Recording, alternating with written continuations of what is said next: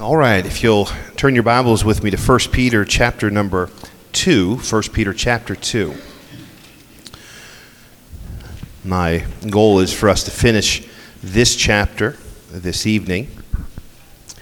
We're at a place in 1 Peter where he is going to begin to talk about how we deal with government and deal with those that are in authority over us. And so we're going to begin in verse number 13 of 1 Peter chapter number 2, verse number 13. Peter writes this under inspiration of the Holy Spirit. He's writing to the Jews that are scattered abroad. He says, "Submit yourselves to every ordinance of man for the Lord's sake, whether it be the king as supreme or as under governors, as unto them that are sent by him for the punishment of evildoers and for the praise of them that do well. For so is the will of God." Look what he says there, that with well-doing ye may put to silence the ignorance of foolish men, as free and not using your liberty for a cloak of maliciousness, but as the servants of God. Honor all men, love the brotherhood, fear God, honor the king. And servants, be subject to your masters with all fear, not only to the good and gentle, but also to the froward. But this is thanksworthy, if any man of conscience toward God endure grief, suffering wrongfully.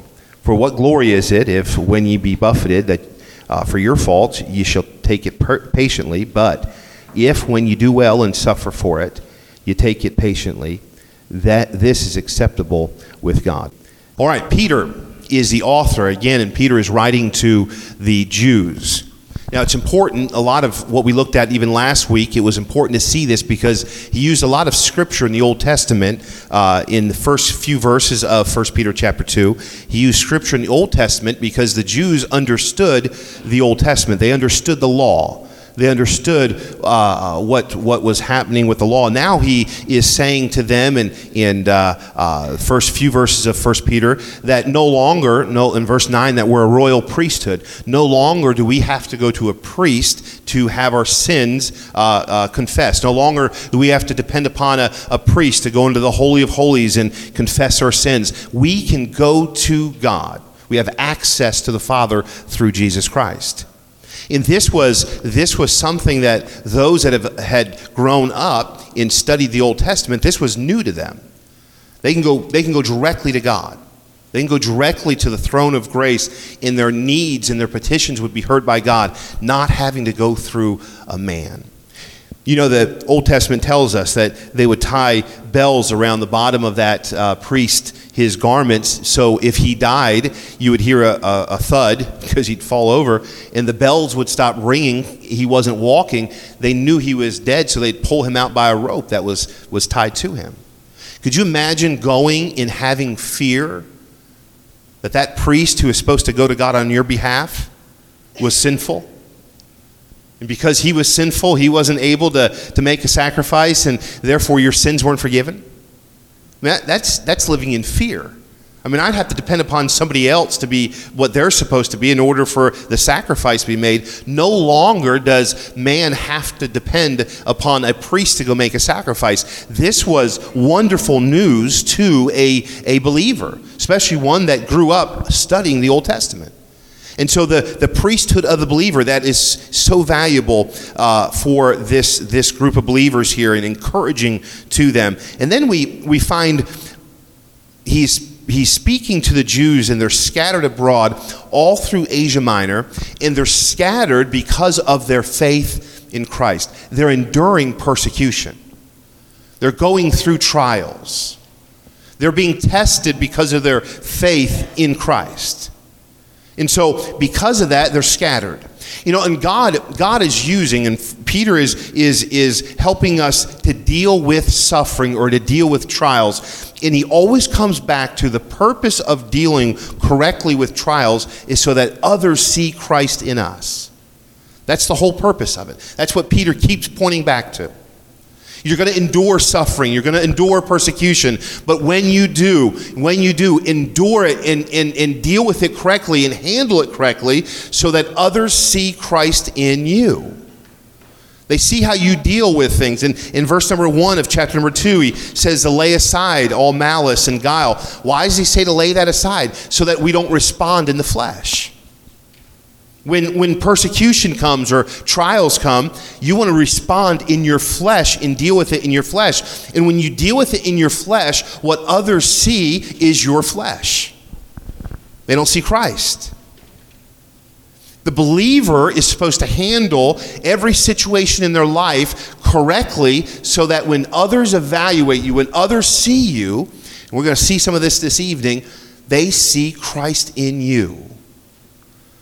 The question would be this: if others can't see Christ in a believer, where are they going to see Christ? If we're a follower of Christ, a believer, and we're not responding so that others see Christ in us, where are they going to see him? They ought to see him working in us. They ought to see him working in our life.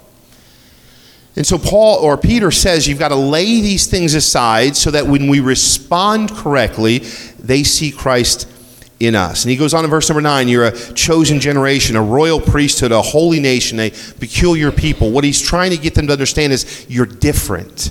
You're different. You're no longer the same as you were when you were lost. You're different, and because you're different, you behave different. Because you're different, your life matters. There's a different purpose. And then in verse number 10 and verse number 11, he brings it together again about living as strangers and pilgrims, abstaining from fleshly lust, and living a life pleasing to the Lord.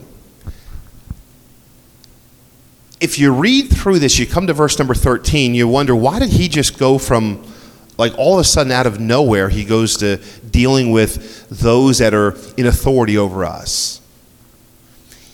And this is why it's so important.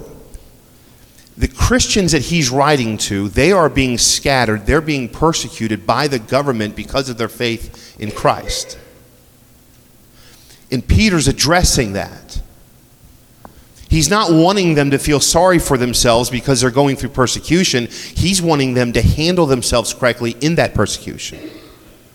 He's wanting them to deal correctly. He's wanting them to deal with every relationship that they have. In chapter number 3, when we're going to begin studying next week, he starts dealing with husbands and wives. Every relationship that we have, Peter is going to deal with it, how we respond, how we act, how we handle ourselves when there is disagreement or persecution or testing in our life. Chapter number 3, we'll not dive into it this evening, but you'll see when he uses the word likewise, you wives, be in subjection to your own husbands, that if any obey not the word, they also may without the word be won by the conversion of the conversation of the wives. And so it's a behave yourself correctly so others respond to how you're behaving. So in verse number 13, he says this: submit yourselves to every ordinance of man for the Lord's sake. For the Lord's sake. It's difficult to submit yourself to ordinance of men that you don't agree with, isn't it? My son got his permit today. My wife took him this morning and he passed, and so we're leaving here today. It was about 4 o'clock or so, and I said, girls got in the car, and I got in the car, and he comes, and he's got this big grin on his face. I know what he's thinking. And so I just got out of the driver's seat, and I got in the passenger seat, and he couldn't believe it. He got in, and we're driving. He prayed. His sisters prayed the whole time. Seriously, Mackenzie had her looking out the window. She prayed the entire time. Out loud. And I said to him, now there's a stop sign here, slow down here, speed up here. He had that seat. I mean, he looked like an elderly lady on a Sunday afternoon driving. He had that seat pulled up, and he was doing exactly 10 miles below the speed limit. The problem is that someplace the speed limit was 25. I said, but you got to pick it up. Come on. There's a elderly lady behind you getting upset with you. What I was teaching him was, as he was driving home, obeying every ordinance. Now, as I'm telling him, all right, do this, I can hear my wife saying, that's a stop sign, you were supposed to stop. That's what she says to me. That's a stop sign, you were supposed to stop. If she's following me, she calls me, she says, you didn't really stop at that stop sign. I said, how do you know these things? I'm right behind you. You're going a little bit, she'll call, you're going a little bit too fast. How do you know this? I'm behind you doing the speed limit, and you're way ahead of me now. We don't like to follow every law that's out there. What Peter says to these Jewish believers, he's saying this: every ordinance that's there, you've got to learn to follow. Now, there were some that were being persecuted by those that were making these laws. It's difficult to like something someone's doing when you don't like the someone that's doing it, right? But Peter, even in this situation, he says, submit. That's a difficult word. Submit? Like whether you like it or not, you've got to submit to this. It's not for you to decide because of who's doing it, whether you're going to do it or not. It's for you to just simply do it. And then he says submit, and then look why. Why he says to do it. Submit yourselves to every ordinance of man for the Lord's sake. He brings this always back to the Lord. How can we give the gospel to a lost and dying world if we're not willing to live the rules that the world has placed? Now, Peter also, I remind you that Peter in Acts chapter 5, he says this, that we ought to obey God rather than man. He was talking to the priest there. What he's not saying is this: if the law violates the word of God, the reason why they were being persecuted is because they were standing for Christ, not submitting to the customs and the things of that time. So he's not saying if the law tells you to go against God's word, you've got to obey the law. Peter's already dealt with that in Acts, where he says you've got to obey God. But what he's saying is if the laws do not violate the word of God, you've got to obey the laws. That means this: every single Christian ought to pay their fair share, or what's expected of them, in taxes. That's a tough time of year for that, right? How many of you got your taxes done? A couple of you. Whatever the law, unless it's violating God's word, we're to obey it. We're to do it. And we're to do it, the Bible says, for the Lord's sake. And he's going to build upon that for the Lord's sake here in this passage of Scripture. He says, whether it be to the king as supreme or unto governors, just simply those that you're obeying it to, as unto them that are sent by him for the punishment of evildoers and for the praise of them that do well. And then look in verse number 15. Verse number 15, he says this: for so is the will of God. How many of you want to be in God's will? I know I do.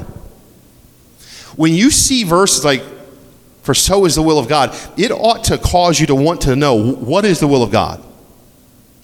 I want to be in the will of God. What Peter is writing to us here in chapter number 2 is he's helping the believer be right with God.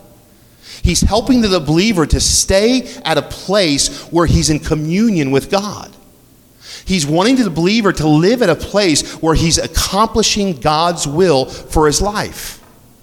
See, we're pilgrims, we're strangers in verse number 11 here. We're pilgrims and we're strangers to this world. What does that mean? Not just the fact that there were Jews living in Asia Minor scattered abroad, but the fact that there were believers now in heaven was their home, and they weren't here on this earth to live in and to enjoy the things of this earth. They are ambassadors for Christ, for heaven. And so he's trying to get them to understand that your time here on this earth is got to be lived serving God. We must, as Christians, desire to know the will of God for our life. In verse number 15, for so is the will of God. And look what he says, that with well-doing ye may put to silence the ignorance of foolish men. God's will for our lives is to live in such a way where what he says here is put to silence ignorant men.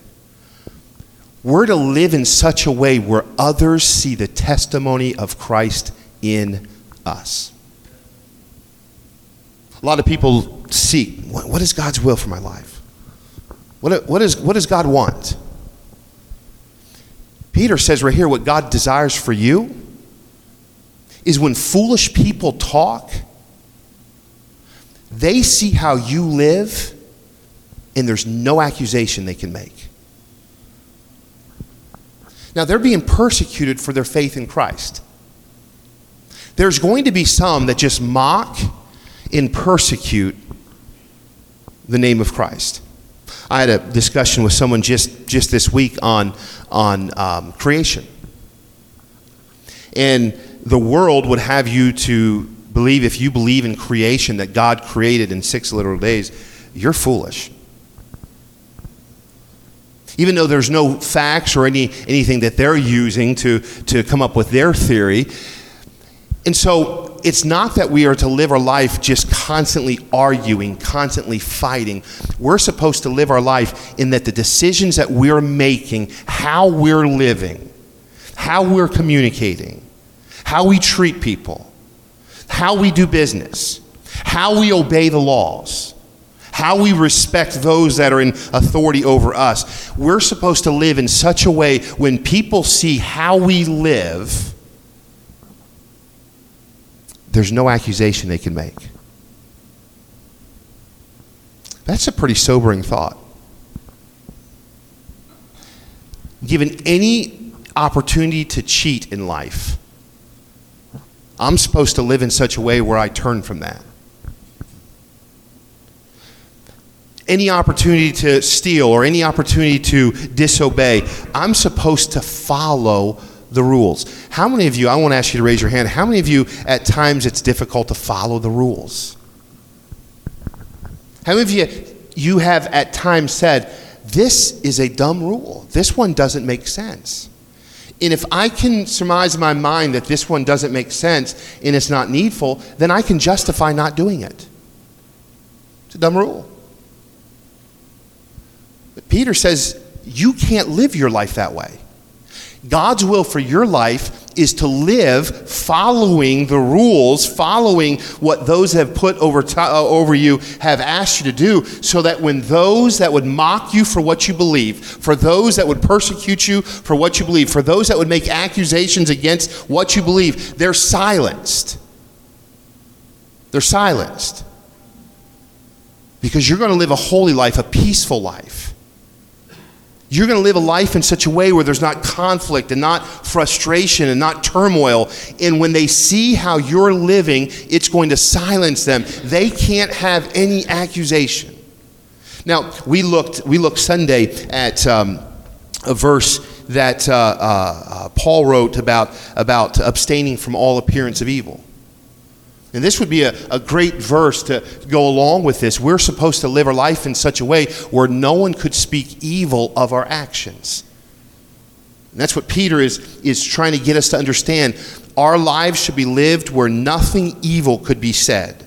And in that happening, silencing those that are ignorant of foolish men. Verse number 16, the Bible says, as free. And this is an important verse for the believer as well. As free. How are we free?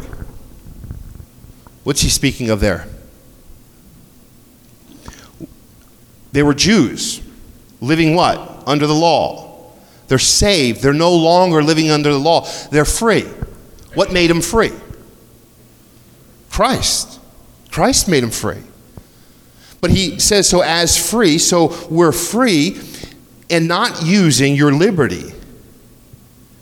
You know what? A Christian should never use their liberty as a reason to sin. A Christian should never use their liberty as a reason, well, you know, God's going to forgive me, or God has forgiven me, so it's okay. We're not bound to the law anymore. I've heard people say, you know, we don't live under the law anymore. But you know, those commandments are still there for us to live. Those aren't there for us to live to obtain salvation. We obtain salvation through Jesus Christ, but we ought to live so others see Christ in us.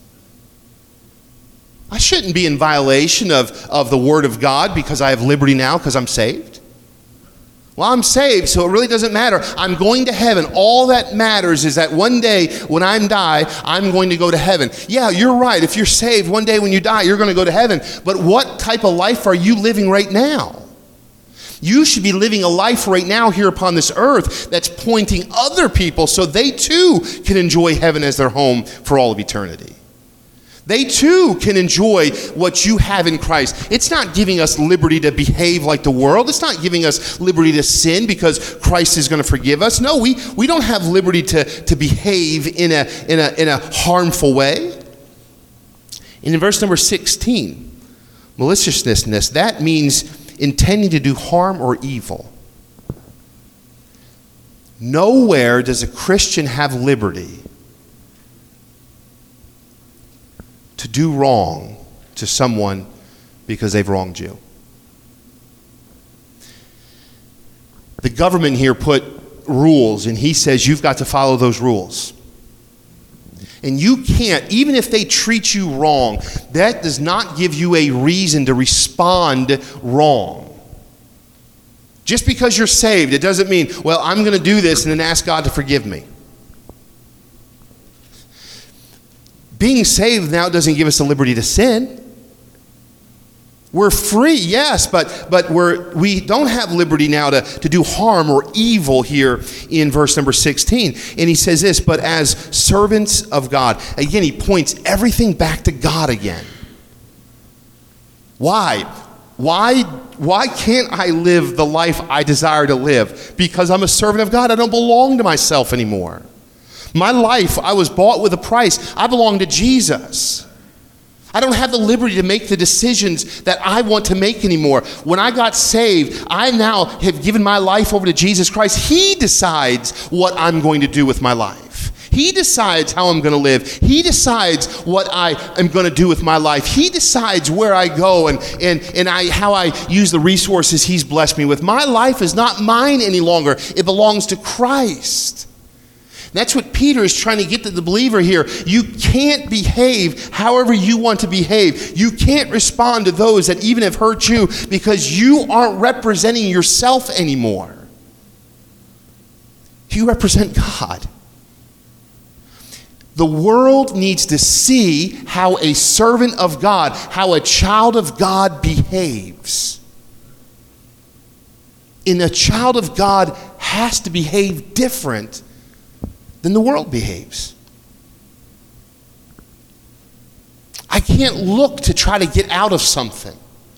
I can't look to reasons why I shouldn't follow the law. I just simply must submit to those that have the rule over me so that God is seen. I can't make decisions based on what I want. That's why we aren't going to live earthly lust and go after what my flesh desires. My life isn't about what I desire anymore. My life now is spent wanting what God desires. I ought to be seeking God's will for my life, not seeking what satisfies me in this life. Christian, I think that's where a lot of us go wrong. The filter isn't what does God desire? How does this make God look? How do others view God through this decision and through my life? Oftentimes the filter we use first is how does this make me feel? How am I going to respond? How do I like what just happened to me? Peter is talking to believers that are going through persecution. He's talking to believers that are going through suffering. The entire book here in 1 Peter is about suffering. The journey of suffering. Every Christian is going to suffer. Every Christian is going to go through persecution. Every Christian is going to be wronged. Every Christian is going to go through a trial. When you get saved, you're signing up for trials in your life. When you get saved, you're signing up for suffering. Peter is a perfect example. Peter, once he became a follower of Christ, he began to go through sufferings and problems and in trials that he never would have went through if he just would have stayed a fisherman. Peter's going through them now.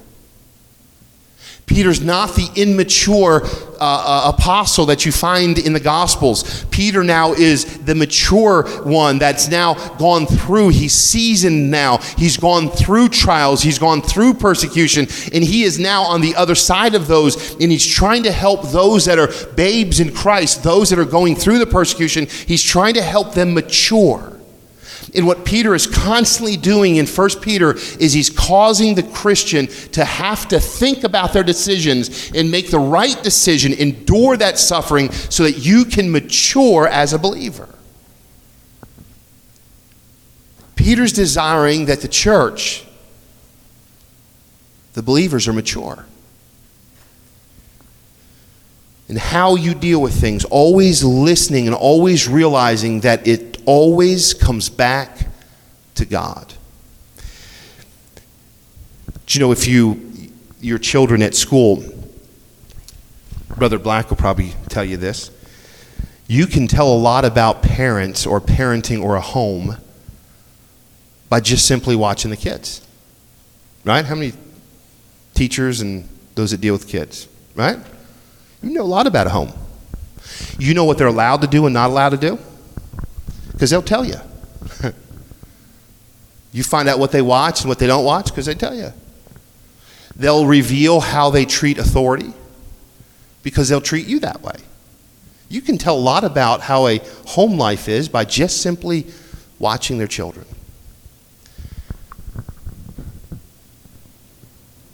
But we've got to mature so we don't behave like children.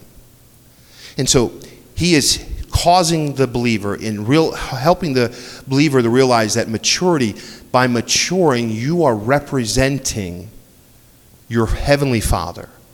You're representing your home.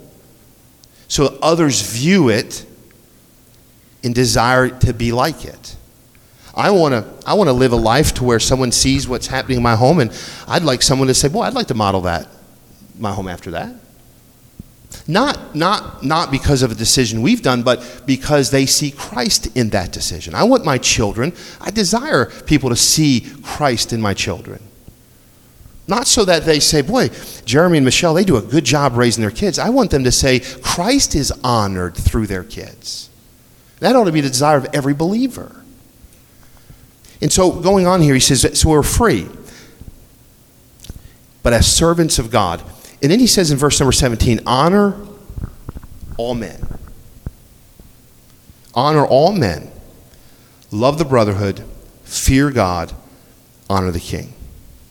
You know, right in the middle of that verse there, he's got love the brotherhood and fear God. I believe this, it's impossible to honor if you don't have a proper fear of God. It's impossible to love if you don't have the proper fear of God.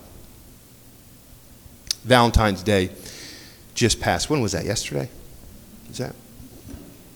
I told my wife every day is Valentine's Day. I don't know why there's one that we have to set aside. You know, I love her every day. So it's hard to remember when that came. But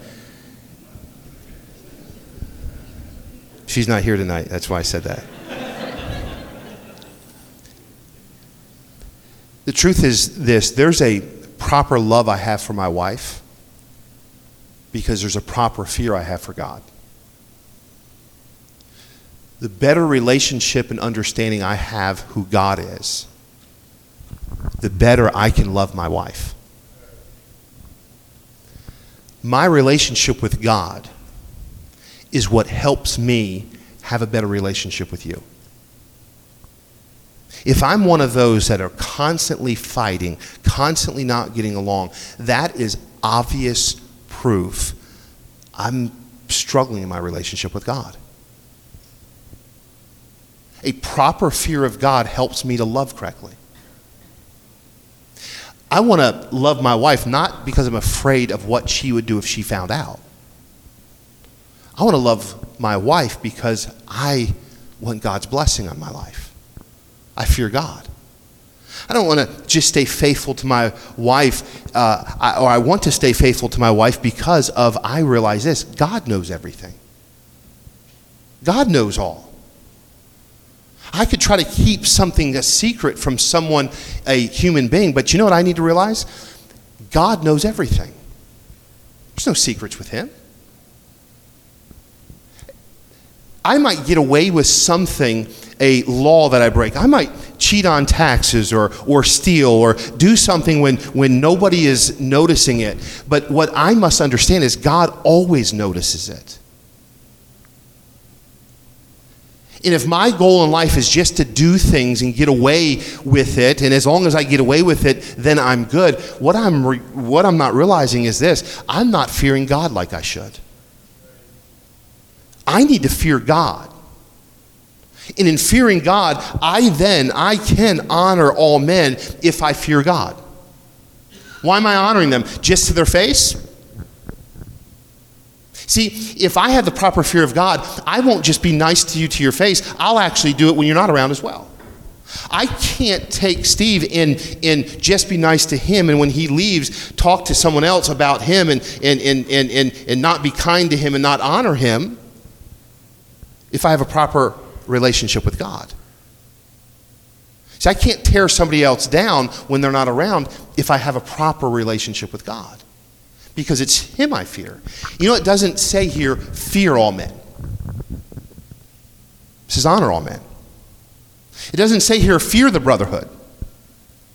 He says what? Love the brotherhood. The one I'm supposed to fear is the one that I can't get away with anything. You know, when your kids are small, you can have them fooled thinking you got eyes in the back of your head, right? How'd you know that? I know everything. I see everything. And they get old enough and they realize, no, you don't. You forget a lot of things. But God doesn't. The proper fear of God helps me in every relationship I have in life. And so right here in the middle here of all of these things, he is coming to the place, how can I treat people correctly? How can I lay aside when somebody hurts me? How can I lay aside all malice and guile? How can I live that way? That's impossible. I mean, they hurt me. How can I respond? How do you expect me to respond to somebody that's persecuting me? How can you expect me to respond to somebody that has done wrong to me? How do you expect me to respond to somebody that on purpose they meant to hurt me? Peter says, well, you got to lay all these things aside. He goes into everything, who you are and your identity in Christ and what Christ has done for you and how to behave. And then he says this, you can do it if you fear God. Your relationship with God is the most important relationship that you have, Christian. I am always a better husband when I'm right with God. Always. I'm always a better dad when I'm right with God. My relationship with God has to be the number one priority.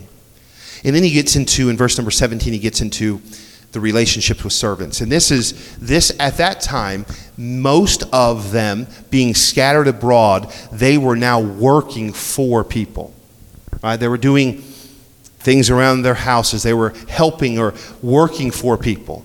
They were scattered, so they didn't have a business, or they were using their skills to work for someone. And he goes in, he talks about being a servant, and then he talks about being obedient or kind or dealing correctly with those that you're working for. And he words it so well. Look with me here if he says in verse number 18, be subject to your masters with all fear, not only to the good and the gentle, but also to the froward. Don't just do right to those that treat you right. Those that don't even treat you right, you're supposed to be a good employee too. Now, again, I won't ask you, how many of you have complained about your boss? I want to ask you to raise your hand, especially if you work here. I'm looking. If you complain about your boss, you know, human beings are not always going to make the right decision. Some may make a bad decision on accident. Others may make a bad decision on purpose to hurt you. You know what he's telling us here? There are some masters or some employers that on purpose seek to hurt their employees. They know what the right thing to do is, and they choose not to do it. They know what they're supposed to give, and they choose not to give it. And Peter says, if that's how you're being treated, that you should stand your ground. No, what he says. What he says, you see it? Be subject to your masters with all fear, not only to the good and the gentle, those that treat you right, but also to the froward, those that are difficult to work for. Now listen. This is realizing that you're a pilgrim and a stranger. God may have you at that place so that how you respond shows that person Christ. We've got to realize every single event in our life is to show others Christ. Every event. Even when somebody mistreats you on purpose, we're supposed to deal with them correctly so they see Jesus Christ in you. You can't go to work and fly off the handle. You can't go to work and behave like a lost person. You can't lose your cool and have a bad testimony and it be their fault. And you've convinced yourself, I have to respond this way because that's how they deal with me. I've got to show them. I've got to respond this way. They frustrate me so bad. What Peter is saying is even when you're treated that way, your responsibility is still to show them Christ. Now that's tough. How many of you would say that's tough? I say it is. That's tough. But that's keeping the focus on you being a stranger and a pilgrim, living your life so that God's will is performed in you, or you thinking that life is about you and today and what you can get and what you deserve and what you didn't get, and you get all frustrated in life and lose your testimony over something that's not even eternal. And I think a lot of Christians, if they're not careful, they get so bent out of shape over things that are not eternal. And they lose the opportunity then to share with that person what is eternal because of how it made you feel. If someone wrongs you and you handle it properly, it gives you the opportunity to share Christ with that person. If you're wronged and you handle it like they handled it, you've ruined your testimony and potentially an opportunity to share Christ. Man, it's hard. You live in a world. Those in government, it seems like they're against you. You work in the world, and it seems like they're just about making money, and you're just a number. That's a tough world to live in. That's why Peter says, but you're not of this world. That's why it's tough. The best an unsaved person is going to get is what they get in this world. This isn't the best we're going to get. And so we can't live our life trying to make it best in this world. We're to live our life for the eternal. Heaven is always what we have in view. Christ is what we always have in view. And pointing others to Him is our goal. And if I have to go through a struggle, and that to be what gives me the opportunity to show someone Christ, then let me go through that struggle if somebody sees Christ in it. And so he talks how the servant is supposed to handle things. And in verse number 19, and I'll need to be done here. Verse number 19, the Bible says this, for this is thankworthy. What's that word thankworthy mean? One of you real smart people tell us. What is it? Gracious. Okay. Somebody else? Say it loud. Commendable. Gracious, commendable. Anything else? Considerate. Anything else? Those are great words. This is thankworthy. Listen what he says. If a man for conscience toward God endure grief, suffering wrongfully. This is what God sees. This is what God sees, he's saying. If a man for conscience toward God endure grief, suffering wrongfully.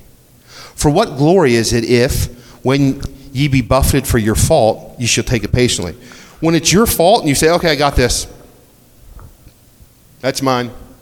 You ever see a basketball game when the player fouls or he does something wrong? He's like, I got that one. That's mine. You're like, we know, buddy. We're watching the game. Like, what did that just? You're right. You ever see the kid get pushed down and they fall down, and the guy that pushed him down, he tries to help back up? You say, something about that kid. He says, you know what God appreciates? You know what God commends? You know what God likes to see? You know what impresses God? You know what He's looking for in us? When you're wronged, you handle it right. Not when you're wrong and you get caught, you say, I'm sorry. What He likes, what He commends, what He's looking for is when you're wronged, it's not your fault, you didn't do anything wrong, and you say, I'll take this. Because when you take this, you are Christ-like. And if you read the rest of this chapter, he goes into now talking about Christ. He was bruised for your and my transgression. He went to the cross because of what you and I did. He became sin so that he could forgive your sin and my sin. God turned his back on his son so that you and I could be redeemed to God. When you respond correctly, when it was not your fault, what God says is, that's who I'm looking for, because that looks like my son, Jesus Christ. Look with me and we'll be done. He says, for what glory is it when ye be buffeted for your faults? Ye shall take it patiently. But if when you do well and suffer for it, you take it patiently. This is acceptable to God. When you're persecuted because you're doing right, God likes to see that. Why? For even hereunto were ye called. What? That's what he called you to, he says. You mean to tell me I am called, my life should be lived looking for ways that when I'm wronged, I respond right? Yeah. He says that's why you're called. Why is that? Because Christ also suffered for us. When you respond correctly, when you're wronged, you are becoming like Christ. And what does God the Father want? He wants you to be Christ-like. His whole goal is to see you mature. Do you remember that verse when Jesus said to Peter in was it Luke? He said to Peter that Satan desireth to sift you like wheat, but I have prayed for thee. Satan's desiring, Peter, to get you off track. But I've prayed for you. For what reason? What's the rest of that verse? Does anybody know? That when you are converted, strengthen the what? The brethren. You're able to help somebody else become what God wants them to become. You're going to glorify God. And now here's Peter. What's Peter doing here in this chapter, in this verse, in this book? He's strengthening the brethren that are going through persecution, the brethren that is weak, the brother that is going through this suffering. Peter now, because Christ said, I've prayed for you. Why did you pray for me? Because Satan wants to sift you like wheat. He wants to get you off track. He wants to destroy your life. But he said, I've prayed for you. And when you're converted, strengthen the brethren. Now we find Peter, he's doing exactly that. He's matured as a Christian because he's handled suffering correctly, and now he's watching the brethren go through suffering, going through persecution, and what's his goal in life? To strengthen them so Jesus Christ is seen through them. Our lives are supposed to be lived so through every suffering, every persecution, every trial, Christ is seen in me. And that's what God's looking for. how do I know if I'm pleasing to the Lord? Does he see Christ when he sees me? Obviously, I know from salvation perspective he does, but I mean the way we handle conflict, trials, persecution, suffering. How do we handle those things? We ought to handle them in such a way when God sees it, he's acceptable with what he sees. Go on now. Just finish this chapter, just reading these verses. Who did no sin, verse number 22. So we find Christ also suffered for us, leaving us an example that we should follow his steps. What steps? That he did no sin, neither was guile found in his mouth. Who when he was reviled, he reviled not again. So when he was persecuted or talked about, he didn't talk back. When he was wronged, he didn't wrong back. He says, this is what I want you to be like. This is what I desire for you to behave like. This is what God is after in your life. Who, when he was reviled, reviled not again. When he suffered, he threatened not, but committed himself to him that judgeth righteously. You know what he knew? God was in control. All he was concerned with was this: Father, are you okay with what I'm doing? He wasn't worried about what somebody else was going to do or what somebody else was going to say. His concern was this: God, you're the judge. As long as I'm right with you, that's what matters. Who his own self bare our sin in his own body on the tree, that we, being dead to sin, should live unto righteousness. We don't have to live like the lost because of what Christ has done for us. I can respond properly in suffering. I can respond properly in trials. I can behave like Christ because of what Christ has already done. And in verse number 25, for ye were as sheep going astray, but now are returned unto the shepherd and the bishop of your souls. You see that shepherd and that bishop, they're capitalized. You know who that is? It's Christ. It's Christ. You're returned unto him. He cares for your soul. He cares who you are, what you've become, what you're becoming.